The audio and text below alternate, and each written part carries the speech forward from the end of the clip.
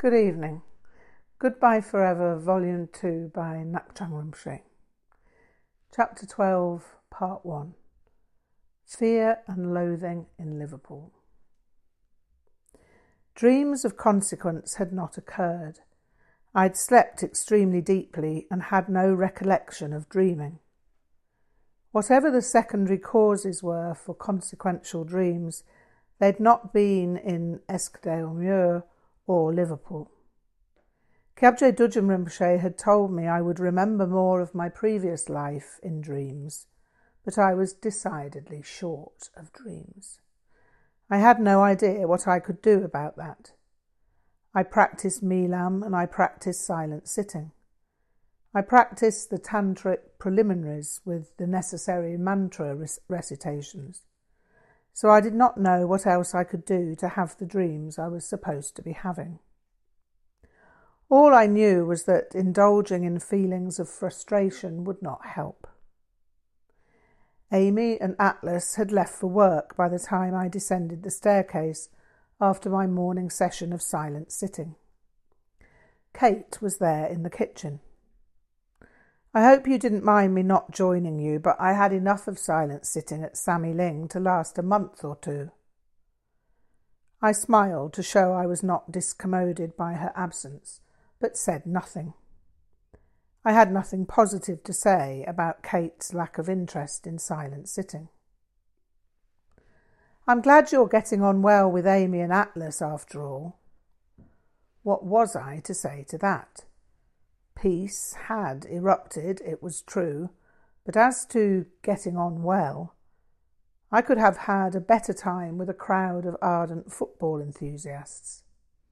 Still, far be it from me to say something that might sound peevish or grouchy. I mainly listened. I don't know exactly what's going to happen, at this Latihan tonight, but I guess I'm up for anything. It's much more interesting than all that silent sitting, I can tell you, she opined. People just sit for hours, and what's supposed to happen? I've never heard anyone say that something interesting happened. I hummed. I don't know how to answer that without talking for a couple of hours. I suppose I could make a parallel and say people just live for years and years, and what's supposed to happen? I've never heard anyone say that something interesting happened. At least not something that anyone else couldn't say. I don't get that. Bad Ngakpa, I said, slapping my wrist. Poor analogy. Let's start again. I think it might be better to say that it only becomes interesting when nothing happens. When there's nothing with no one watching nothing. That's what it takes to allow awareness to be what it is. Our natural awareness only becomes evident when we let the structure of conceptual mind drop. And it's a long process, because the habit of conceptual mind is well entrenched. Yes, I can see that, but as you say, it's a long process, and Latihan shortcuts all that. Well, I'm open to seeing what happens, I replied, feeling that I'd just talked to the wall. Then I noticed the electric guitar propped up against the wall. Who plays? No one. It belongs to Atlas. He started learning to play once, but gave up because he felt it wasn't his way to God. Now we keep it so that anyone can play who comes here. Right, not his way to God. Well, PE wasn't mine, but I could at least admit to having no competence with kicking a ball round a muddy field with a lummox of sweating boys. Would he, I almost said, would God, but censored my own sarcasm. Would he mind if I put a different tuning on it? I'm sure that would be fine. As I said, he gave up trying to learn and he hasn't picked it up for 2 years at least. I took a look at the guitar. It was some unrecognisable make, like a Stratocaster. Luckily, it had an appallingly high action and surprising heavy gauge strings. I'm not surprised that Atlas gave up playing this thing. You'd need to be Charles Atlas to hold a chord down on this. Atlas bought it like that from an ad in the papers, I think. Ah, that would account for it. Guitars are sold with medium gauge strings, so someone must have fancied these hawsers. They're good for blues if you have the finger strength and calluses for the job, but you wouldn't want to learn with strings like these. Did Atlas take any lessons? I don't know. Why'd you ask? Well, a guitar teacher would have advised him to change the strings and probably would have adjusted the truss rod for him to take the action down. For me, however, it's perfect. I can play lap slide on this thing. I set about tuning it in open A.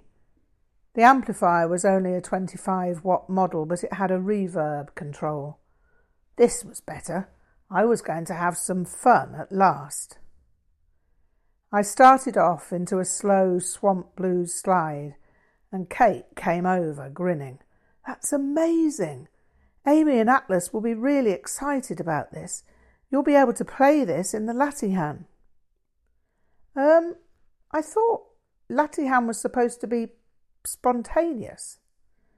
Yes, and it will be. I mean, just because you know the guitar's there doesn't mean you can't pick it up spontaneously, does it? No, I suppose not. I wasn't going to get logical at this point. If I could sit playing guitar rather than goof around like a zombie, urged by the will of a putative, omniscient, omnipotent, omnipresent, omnivorous, uncreated creator deity, then all the better. I decided I'd like to see the cavern, in spite of the fact that there was nothing much to be seen, and because I felt in need of stretching my limbs.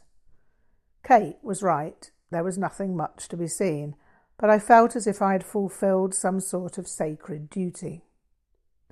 It was also good to experience the reality of Liverpool after the unreality of the previous evening. It was a pleasant day in Liverpool, and I settled into a sense of nominative normality. Kate was pleasant company and said nothing gauzy about God to make me wince. I only ever winced internally on the subject in any case, but I just never knew how to respond when people talked about surrendering to the divine, apart from, well, good for you, keep it up. I never said that out loud, but the words always ran through my mind. So, I ventured after a while, Latihan and Amy's take on organised religion. Can I ask how that fits with your having been at Samye Ling? Yeah, well, Amy thinks I should be free to try things out like she did. There's no point in accepting Latihan as the path if I've never looked at anything else. Amy's read books on all religions for years, since right back to when she was a child. She's read everything there is to read about every religion, so she knows she doesn't have to do anything else. You see, she didn't find God through religion. It just happened. And so now she has Latihan. Any kind of religion is just a sidetrack to her. So if that's her experience and you believe it, why wouldn't you just follow her example?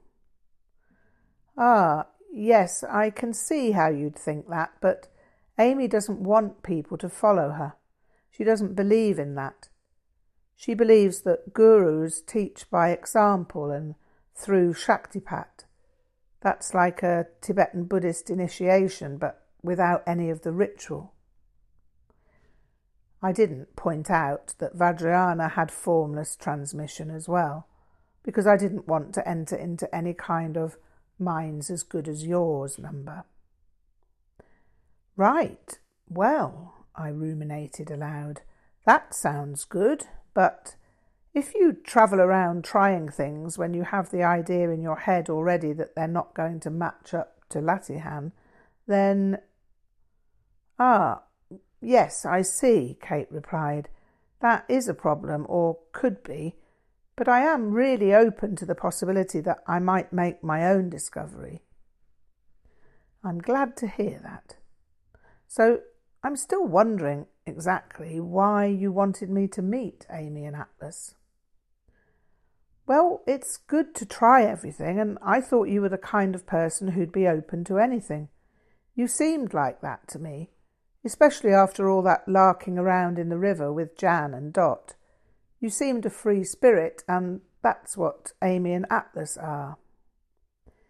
Yeah, I laughed.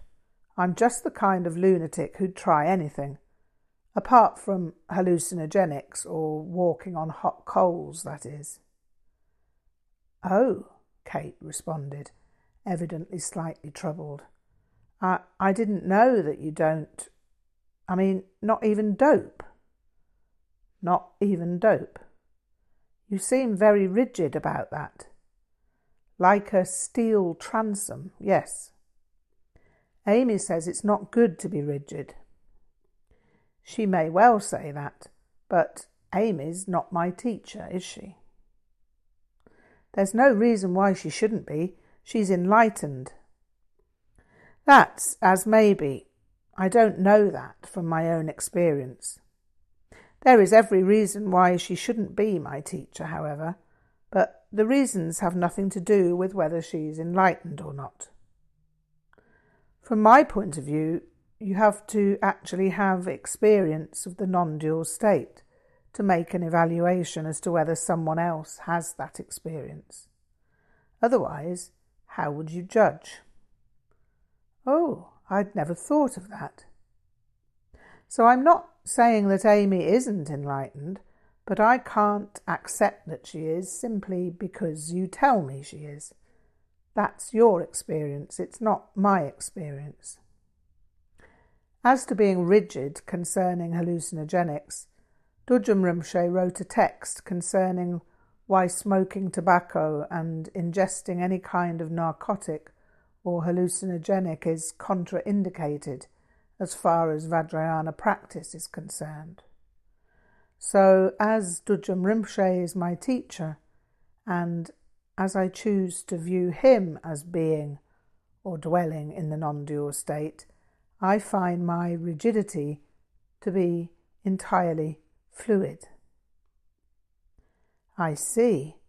So you really are very much in this system. I suppose I should have known that from the robes and all that. Yes, I never tried to give the impression that I was some kind of wild card, ready to jump in any new direction.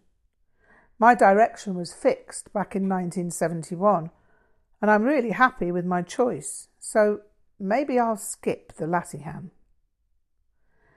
Ah, I see. Well, we always use something at the Latihan. As it's the summer, we have pixie caps, psilocybin, and when those run out, we use ganja. We don't smoke the ganja because Amy says the same as Düd'jom Rinpoche about that smoking's really bad for you unless you're a sadhu, because they can transform it. But we have hash cakes, you know. Well, sorry about that, but I have to draw the line there. As I said, I can always take the evening out and see a film or something. I wouldn't expect Amy to change the rules of the game for me. I'm quite happy to skip Latihan. I think it would put Amy in an uncomfortable position if you went out to see a film. I think she'd definitely prefer to make an exception for you. She wouldn't want you to do something that was against your principles.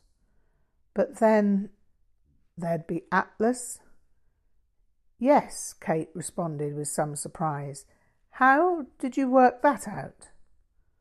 Well, don't take this amiss. I like Amy well enough.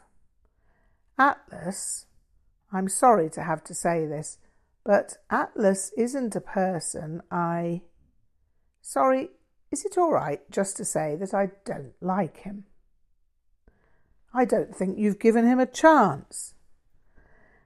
Kate, what I observed of him last night is really quite enough for me to have come to a conclusion. You sound very superior, you know. You only met him yesterday.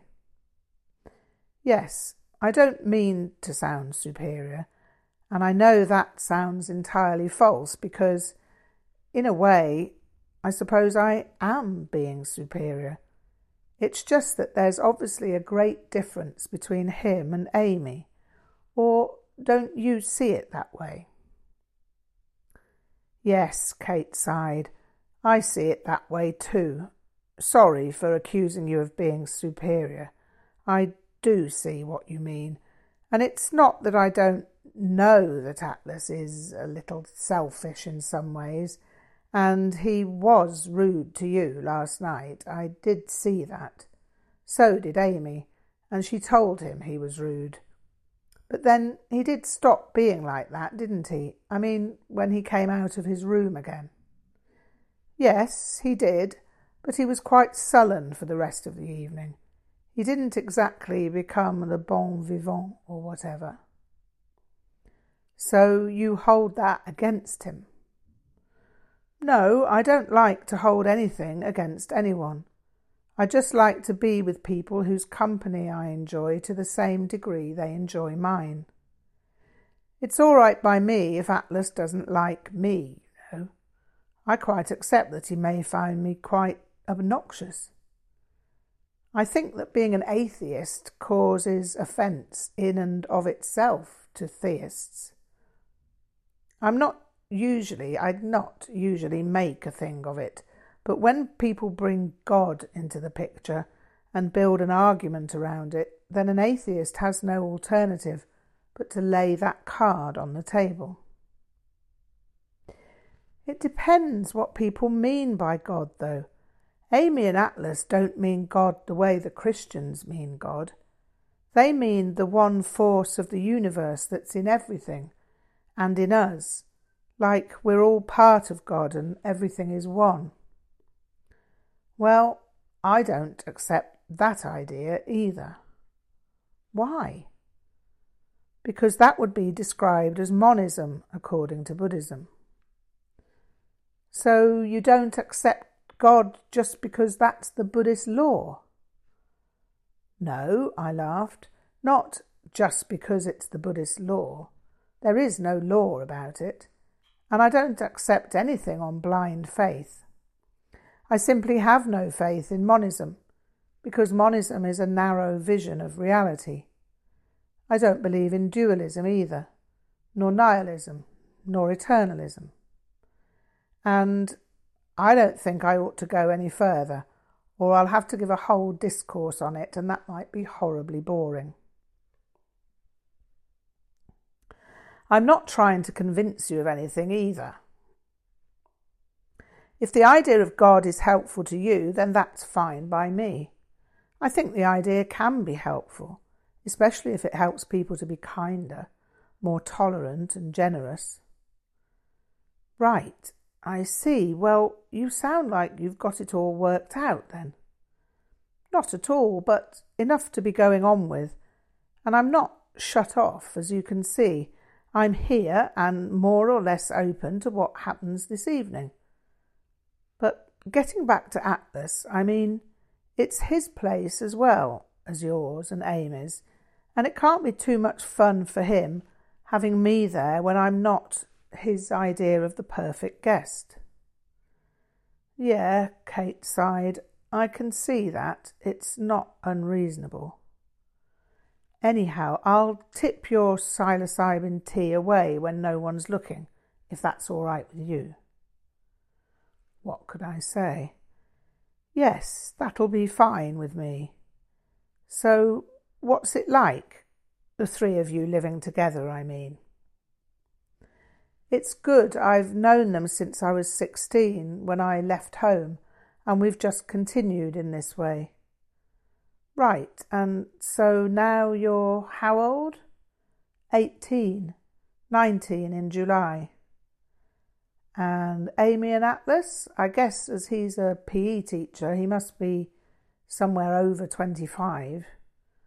They're both 32-ish. Right. Well, I'm not exactly the Ancient of Days or anything. I'm 22. But your being 18 makes me feel, well, almost paternal. Age is irrelevant, Kate retorted rather crisply. Yes, I didn't mean anything condescending by that. I know that age is arbitrary when it comes to how mature a person is. Atlas, for example, seems younger than you in terms of maturity. I'd put his emotional age... I stopped myself before saying 12. Well, I'm no expert on such things. Sorry, didn't mean to snap. No problem, I can understand your reaction. I'd be the same if someone brought my age into a discussion. But I'm just a little concerned that those two are as influential with you as they are. They're a decade older than you. 14 years, to be precise. All right, I laughed. Arithmetic never was my strong point, but I was meaning that more in terms of a significant measure of time. And so, having been alive for that much longer, especially at around our age, makes a big difference. I mean, look at how I related to Jan. She's more than a decade older than me. I deliberately failed to be accurate. And she obviously had some clout by virtue of that. I know I held my own in relation to her, but I was always aware that she had some sort of edge on me. She didn't use it against me in any way, apart from giving me a good run for my money with teasing. But a person that much older does have some power, you know. I think you might do well to be aware of that, especially with Atlas. Amy seems quite gentle and caring, but Atlas, I'm just not sure about him. He worries me in relation to you. They've been very good to me, you know. They took me in when my stepfather started trying it on with me. My mother said it was all right for me to go and live with Amy and Atlas because it was causing a problem, me being at home, and she's continued to support me financially, so it all worked out well for everyone. They've been like parents then, in a way. In a way, yes. I left school and went to tech instead to get some A-levels, and Amy and Atlas helped me with all that. Then they helped me with my application to teacher training college, so I'm as certain as I can be that they have both my best interests at heart. Right, well, that's unusual, but it seems to have worked out well so far. Kate sighed a somewhat resentful sigh. You still sound as if you're suspicious of Atlas. Yes, I'd be lying if I said I wasn't. I can't just tell you I think Atlas is a stalwart and gallant gentleman just to please you, can I? No, but it seems you're suspicious after having known him for one evening. I think that's a little much, actually. Sorry, maybe you're right. I just have an uneasy feeling, that's all. I don't usually sum people up that quickly, but people aren't usually as easy to read as Atlas. He just seems immature and, well, manipulative. All I can say is look after yourself and don't be drawn into anything against your will. I think I'm perfectly capable of looking after myself, she snapped. sorry again. I can see you can give as good as you get, with me at least. Maybe I'm just an interfering busybody, but I mean well. Yes, sorry, I know that. Before you came down here, I don't know. It seemed that I knew what was going on. Now I feel a bit confused. Life has just rolled on since I started living with Amy and Atlas. I've never really thought much about the future. Thinking about the future, well, that seems like a conventional materialistic approach, and I want to avoid that. Yes, I can see that, but I'm hardly Mr. Normal, and I take account of the future. What'll happen when a gentleman appears in your life? Right, I do wonder about that. Something passed across Kate's face at this point. That's a difficult question, really. You see, Atlas has always hoped I'd fancy him and we'd all live together, but it's just never happened. I mean, you can't just fancy someone because it would make things work out well, can you? No, well, I couldn't anyway. That's maybe what I was worrying about, with Atlas, I mean. Right, I have to say this, but it unnerved me a bit when you warned me about Atlas. That's why I snapped at you. I'm sorry about that. It was like you were reading my mind or something. That's not some sort of Ngakpa thing, is it? No, I laughed. Or rather, yes, but I can't read anyone's mind. My observation of Atlas is merely based on what I saw. I can't tell you exactly what I saw, apart from the fact that he'll bully people if he can get away with it. He attempted to bully me, as you must have seen, but I don't exactly allow myself to be bullied, even though I don't respond angrily. Yeah, Atlas did think you were angry, didn't he? I wonder why. Because I wasn't intimidated by him. He expected me to be intimidated, and it threw him when I didn't respond as he expected. In a dog-eat-dog world, you're either top dog or underdog. If you can't intimidate, you feel intimidated. That's my reading of why he projected anger onto me. I'm not saying I had no reaction to Atlas's rudeness, but it wasn't anger. I'm afraid to say it was merely ennui. Ennui? Sorry, it's French. It's what you say when you don't want to be so impolite as to use the word boredom. Ennui is a little like tedium, listlessness, lassitude, languor, weariness, enervation or malaise. Right, well, Amy and I didn't think you'd replied to him in an angry way. I think he just read anger into a firm, non-emotional position, maybe because he's not used to being resisted. Yeah, I can see that. Atlas does try it on sometimes. I wish he wouldn't. He says I'm not being open to the will of God. He says that if I was open to the will of God, it would all be natural and easy, and the three of us would live in perfect harmony. Do you want me to respond to that? I'm not sure my opinions are. Yes, tell me what you think. Well, what I think is that the will of God seems to coincide with the will of Atlas. And whether you believe in God or not, that has to be a little suspicious.